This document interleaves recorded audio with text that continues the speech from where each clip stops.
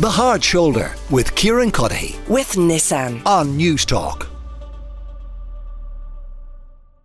Right now, though, it gives me great pleasure to welcome to the Hard Shoulder Dr. Niamh Lynch, who's a consultant paediatrician with a special interest in paediatric neurology. And she is here to help, I guess, ease some of people's concerns, because there are lots of colds and coughs and flus going around at the moment. But the question lots of parents ask themselves, me included, is at what point should I be concerned? At what point should I seek some medical intervention? Niamh, you're welcome to the show, and thanks a million for taking the time to speak to us. What are some of the warning signs, some of the red flags that parents need to be aware of when kids might be sick anyway, but this could be something more serious? So the first thing is to emphasise that parental instinct is really important. So if you have a sort of a niggling feeling that things just aren't quite right, then it's really important that you sort of don't ignore that feeling.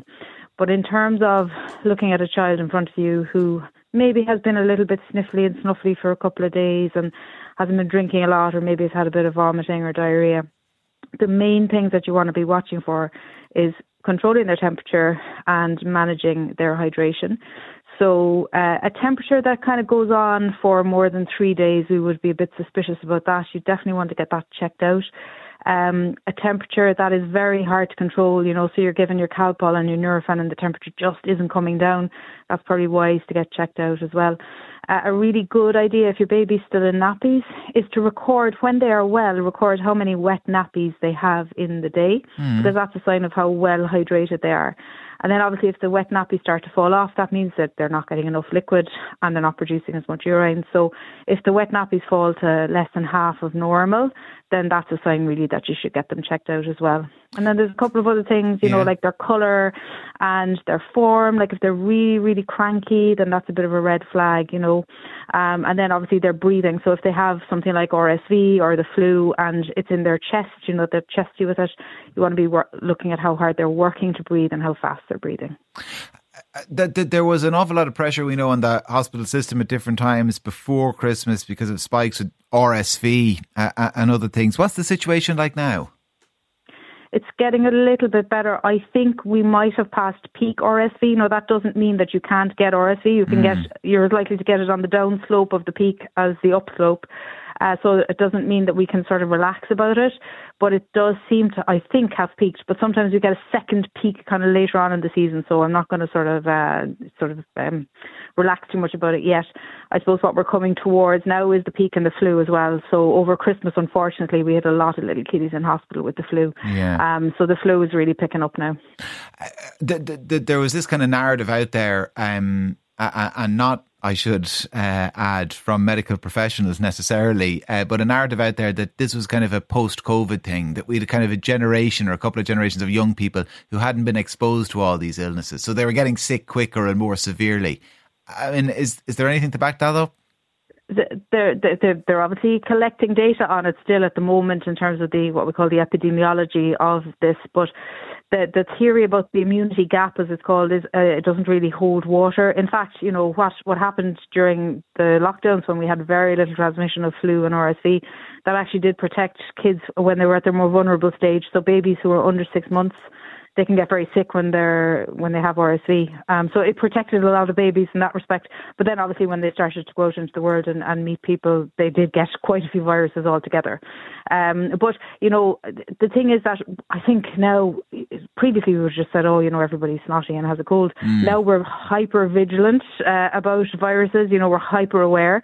But really, even though we say like that this is the worst RSV season we've seen in terms of numbers, the population in the country has increased, and there's lots of different factors that could be playing into that. And it's only with the benefit of collecting all the data over one particular season that we can look back and say, oh God, that was worse, or maybe it just peaked early. So the numbers, really, we only understand the numbers when we're at the end of it, which isn't much use when you're kind of stuck in the middle of it.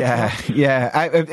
In terms of kind of prevention being better than cure, what could or should parents be doing then in the next few weeks, particularly as kids go back to school? I have one back to school today and one stayed at home because he is sick. I mean, is that the best thing to do? Yeah, why did you make that decision? What was your deciding factor? Well, I'll tell you what, it's not necessarily in the cold and flu bracket. It's tonsillitis, so it's just miserable. Okay, yeah. So, like, a lot of parents wonder, God, they have a snotty nose. Should I be keeping them home? Do you know what I mean? So yeah, because there was, immediately post-COVID, as we were coming out of it, still at that point, there was a kind of a message. If they have a cold at all, just keep them home. Let's not kind of go back to where we were. I think that's kind of gone. Like, not everybody with a little sniffle has been kept home. No, and it's very hard for parents to actually manage to do that. You know, yeah. So my kids would never be in school. Yeah, exactly. This time of year especially. So I suppose the way you would look at it is, if a child has a fever, they really shouldn't go to school for their own sake as much as anything else, because they could have a temperature in school and be absolutely miserable, and the teacher will have to call and get them collected and all that kind of stuff. If they have a fever, I would advise keeping them at home. I don't think it's fair on the child to send them in. If they wake up in the morning and they have a little bit of a runny nose and it's sort of a clear discharge and they're just sniffing a little bit, if they're generally well and they've no temperature, then they do have a virus. There's almost no doubt about that. And when they go into school, they will probably spread that virus around, but they also probably got it in school. You know what I mean? Yeah. So, you have to be kind of pragmatic as well. We can't stop transmission of all viruses forever. I mean, then you're back into a lockdown situation and nobody wants that either. So I think we just have to be a bit sensible. So if the child is showing symptoms like the symptoms I discussed with you earlier, if they're showing symptoms of being unwell in themselves, or if they have a fever or any difficulty with their breathing or a real cough or a wheeze, then they shouldn't go to school for their own comfort as much as anything else. Yeah. Well, listen, pragmatic advice is the best advice. So we appreciate it, and thank you very, very much for joining us here on the show. Dr. Niamh Lynch is a consultant paediatrician. The Hard Shoulder with Kieran with Nissan. Weekdays from 4 on News Talk.